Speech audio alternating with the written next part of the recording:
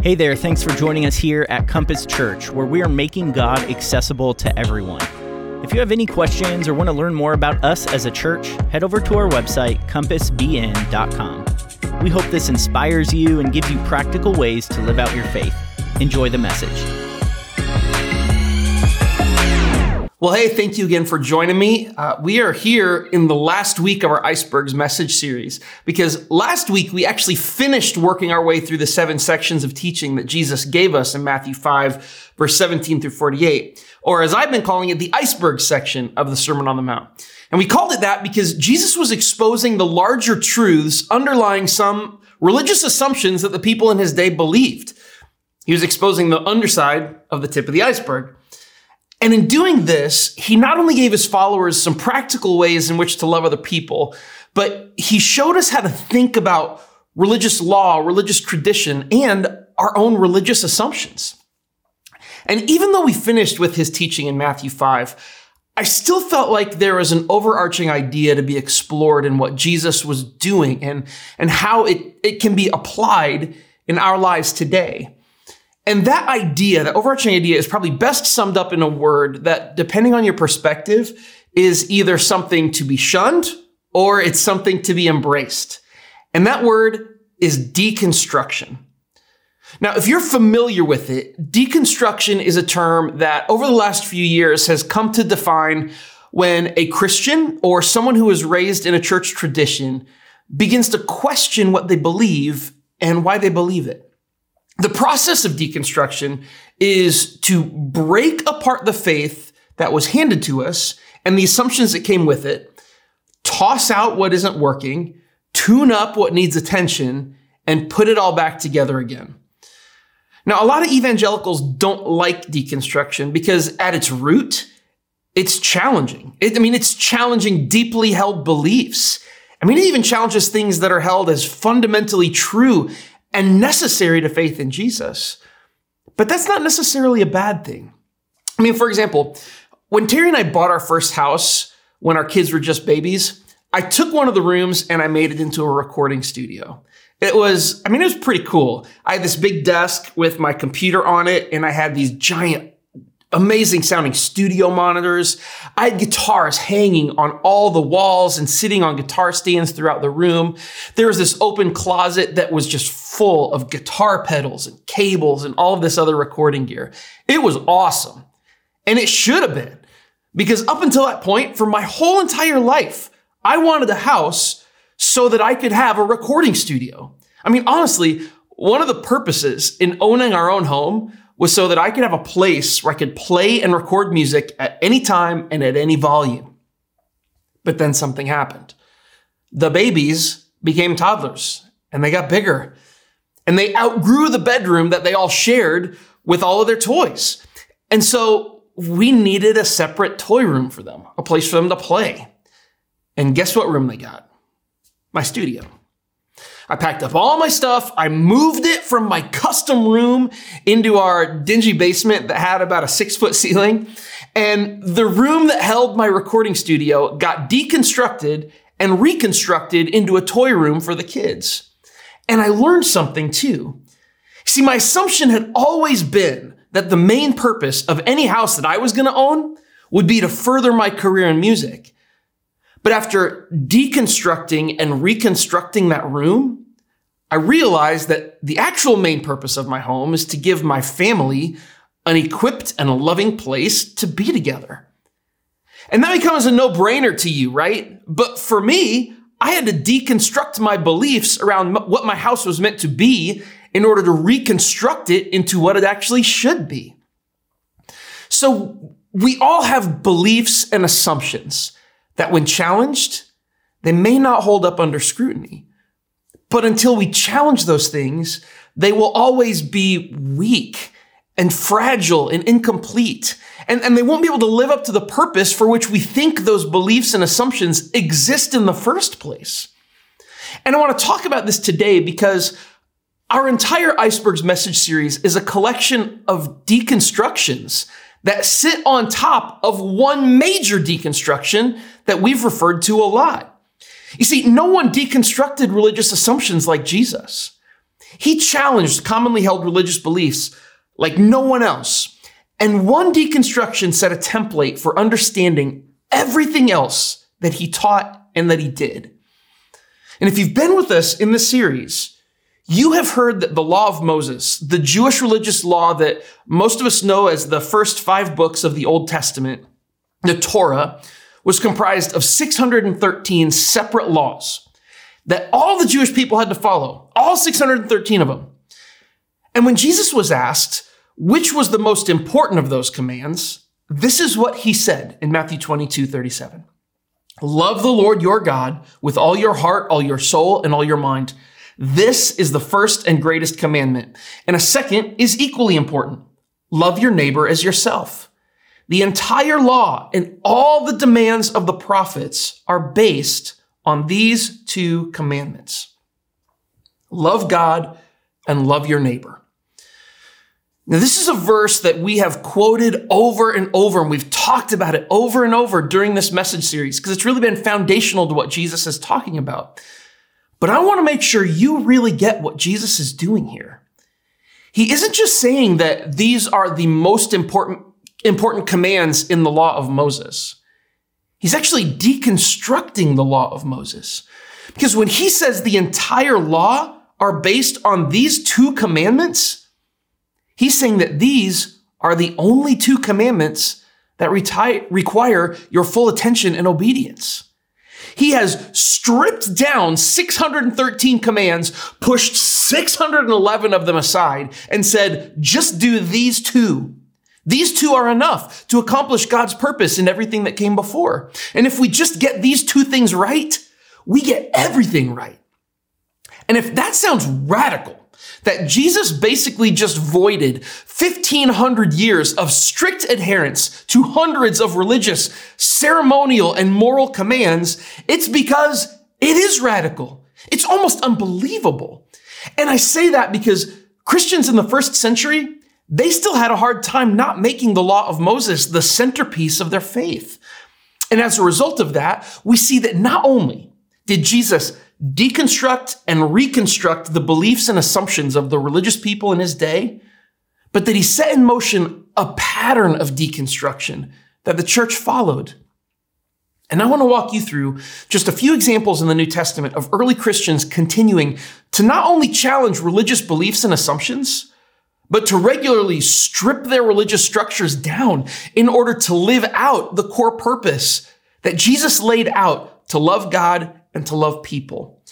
And we can start with one area that we've already talked about earlier in this message series, and that's divorce. In Matthew 5:32, Jesus said this, "But I say a man who divorces his wife, unless she's been unfaithful, causes her to commit adultery." So here Jesus said that the only qualification for divorce and remarriage is adultery, some sort of sexual sin that violates the marriage covenant. Now, that's super cut and dry, right? I mean, full stop. That's it. But something happened over the next couple of decades. Gentiles, non-Jews, were becoming Christians, but some of their spouses weren't. And as a result, the church was facing an influx of broken marriages, of couples that were getting divorced that hadn't existed before. And look what Paul does in 1 Corinthians chapter 7. He says, "But if the husband or wife who isn't a believer insists on leaving, let them go. In such cases, the believing husband or wife is no longer bound to the other." So, more than 20 years after Jesus gave his command to only divorce because of adultery, Paul adds another qualification: abandonment. And Jesus didn't imply this or even make room for this in his command.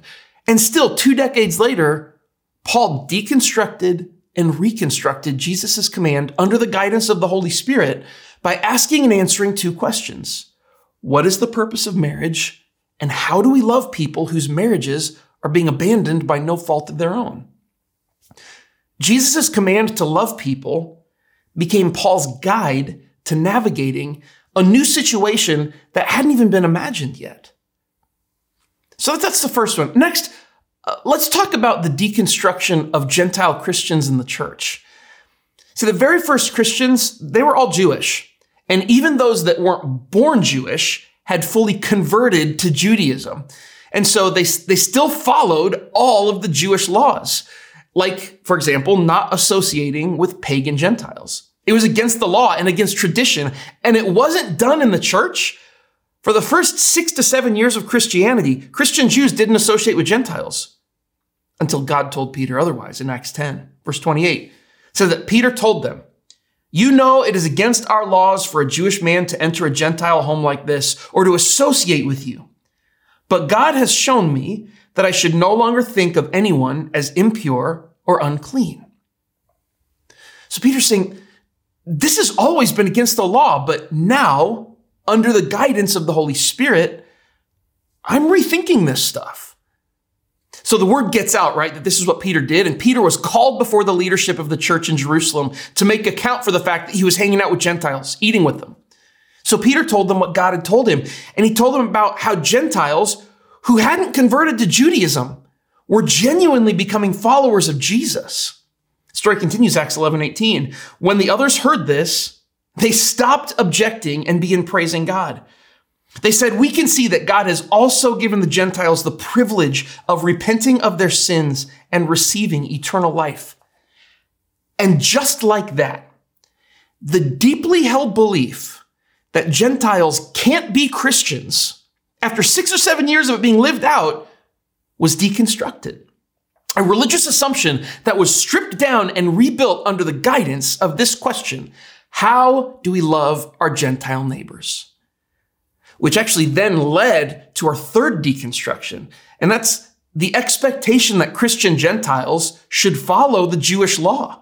Acts 15, 1-2, it says that while Paul and Barnabas were at Antioch of Syria, some men from Judea, which is Jerusalem, arrived and began to teach the believers, "Unless you are circumcised, as required by the law of Moses, you cannot be saved. Unless you follow the Jewish law, you can't be a follower of Jesus." Paul and Barnabas disagreed with them, arguing vehemently. And finally, the church decided to send Paul and Barnabas to Jerusalem, accompanied by some local believers, to talk to the apostles and elders about this question. So 10 years after Gentiles are allowed into the church, the common assumption that they would now follow the Jewish law, now that's being challenged, and mostly by Paul. So they have another big church leadership meeting about it all at what's called the Council of Jerusalem, a decade after Gentiles first joined the church. And this is what happened in Acts 15, 13 and on. And so my judgment, this is what James says, the leader of the Jerusalem church. And so my judgment is that we should not make it difficult for Gentiles who are turning to God. Instead, we should write and tell them to abstain from eating food offered to idols, from sexual immorality, from eating the meat of strangled animals, and from consuming blood. For these laws of Moses have been preached in Jewish synagogues in every city on every Sabbath for many generations. So here is another deconstruction of religious assumptions. In 17 years of Christianity, they have gone from believing that Gentiles can't be Christians at all to they can be Christians, but they have to follow the Jewish law, to they only have to follow 4 commands that are in the Jewish law about what they can eat and avoiding sexual sin. The assumptions that would have had Gentiles following the religious rules that no longer applied to them were deconstructed and reconstructed again under Jesus' main command for Jewish Christians to love their Gentile brothers and sisters. The fourth deconstruction is the deconstruction of having any obligation to the Jewish law at all. And if all this is starting to sound scary to you, and maybe it's challenging your own religious assumptions, buckle up. Because in the 5 to 6 years that followed the Jerusalem Council, Paul then writes this in Galatians 5:1. So Christ has truly set us free. Now make sure that you stay free and don't get tied up again in slavery to the law. Slavery to the law? I mean, but even, I know it's been winnowed down, but what about the rules that the Council of Jerusalem handed down about the laws regarding food sacrifice to idols and the other restrictions?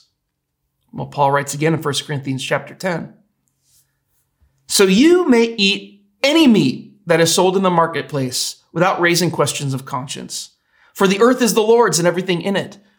And if someone who isn't a believer asks you home for dinner, accept the invitation if you want it. Eat whatever's offered to you without raising questions of conscience. If I can thank God for the food and enjoy it, why should I be condemned for eating it? That's a big turnaround, isn't it? From don't eat these types of foods to Paul saying, you can eat whatever you want. And then Paul says this in 1 Corinthians 8:8. He says, it's true that we can't win God's approval by what we eat. We don't lose anything if we don't eat it, and we don't gain anything if we do. The church leaders, just 5 to 6 years before, had set out a new church rule, a religious guideline based on commands that were in the law of Moses for how all Christians are supposed to avoid certain foods. And here, Paul is just blowing that up. Why? Because he's deconstructing this rule down to its purpose and reconstructing it based on the new reality they were living in. See, some Christians felt that eating the food sacrificed to idols that was being sold in the marketplace was an actual act of worshiping those gods, because that's how they used to worship those gods themselves. But take a look at how Paul reconstructs this food sacrifice to idols guideline, because the reconstruction here is just as important as the deconstruction. 1 Corinthians 10:28-29. But suppose someone tells you this meat was offered to an idol. Don't eat it out of consideration for the conscience of the one who told you. It might not be a matter of conscience for you, but it is for the other person. So Paul's saying this, you can eat whatever you want, but if it violates someone's conscience, don't do it around them. Why? Because it's wrong to eat that food? No, but because that's what it looks like to love your neighbor. Paul elaborates again in Galatians 5:13. For you have been called to live in freedom, my brothers and sisters. But don't use your freedom to satisfy your sinful nature. Use your freedom instead, check this out, to serve one another in love. Paul deconstructs the religious rules about what food you can and can't eat. But he doesn't reconstruct it around rights or reason or religion. He reconstructs it around Jesus' overarching command to love our neighbor as ourselves. And some of you may be thinking, well, what about the command to love God with all our heart, soul, and strength? I mean, you haven't mentioned that one hardly at all, Chris. And I know, because there's one more deconstruction that Paul rolls out in Galatians 5:14. He says, for the whole law can be summed up in this one command: love your neighbor as yourself. What Jesus taught about the two commands in one, loving God and loving others, it still stands. But in breaking down the application, in deconstructing the application of faith in Jesus, Paul puts it back together into one command: love your neighbor as yourself. And he does this with the understanding that if followers of Jesus love other people fully and completely, that they will inevitably be fulfilling the command to love God, because God loves people. When we love them, we love him. And with each progressive deconstruction, things keep narrowing down into one thing: loving others. Because loving people is the narrow path Jesus is calling us to. Over and over again, when we see church tradition come into conflict with loving someone well, loving our neighbor always wins out, every time. And the model that Jesus, Peter, and Paul in the early church laid out for us is one of deconstruction and reconstruction around Jesus' command to love others. And so in light of this, let's ask ourselves some questions. First, what assumptions do I need to deconstruct so I can love people better? Second, do I have religious assumptions that are actually hurting others? And finally, ask yourself this: how can I better love my neighbor as myself? Jesus created a template for us to continually deconstruct and reconstruct our religious assumptions, and to rebuild those assumptions on the foundation of the gospel that Jesus lived, that he died and that he rose again to pay the penalty for our sins so that every single person can have a relationship with God through Jesus. And rebuilt and reconstructed on the simple and sole command to love our neighbor as ourselves. It's so simple. It's so narrow. It's so focused. And it's just so very Jesus. I hope that we can live this out today as a church, and tomorrow, and the next day, and next week. May we always be people who, if nothing else is said about us, it can be said that we love people. We love them well. Thanks again for joining us today. If you want to learn more about us as a church, get connected, need prayer, or anything else at all, head over to our website, compassbn.com.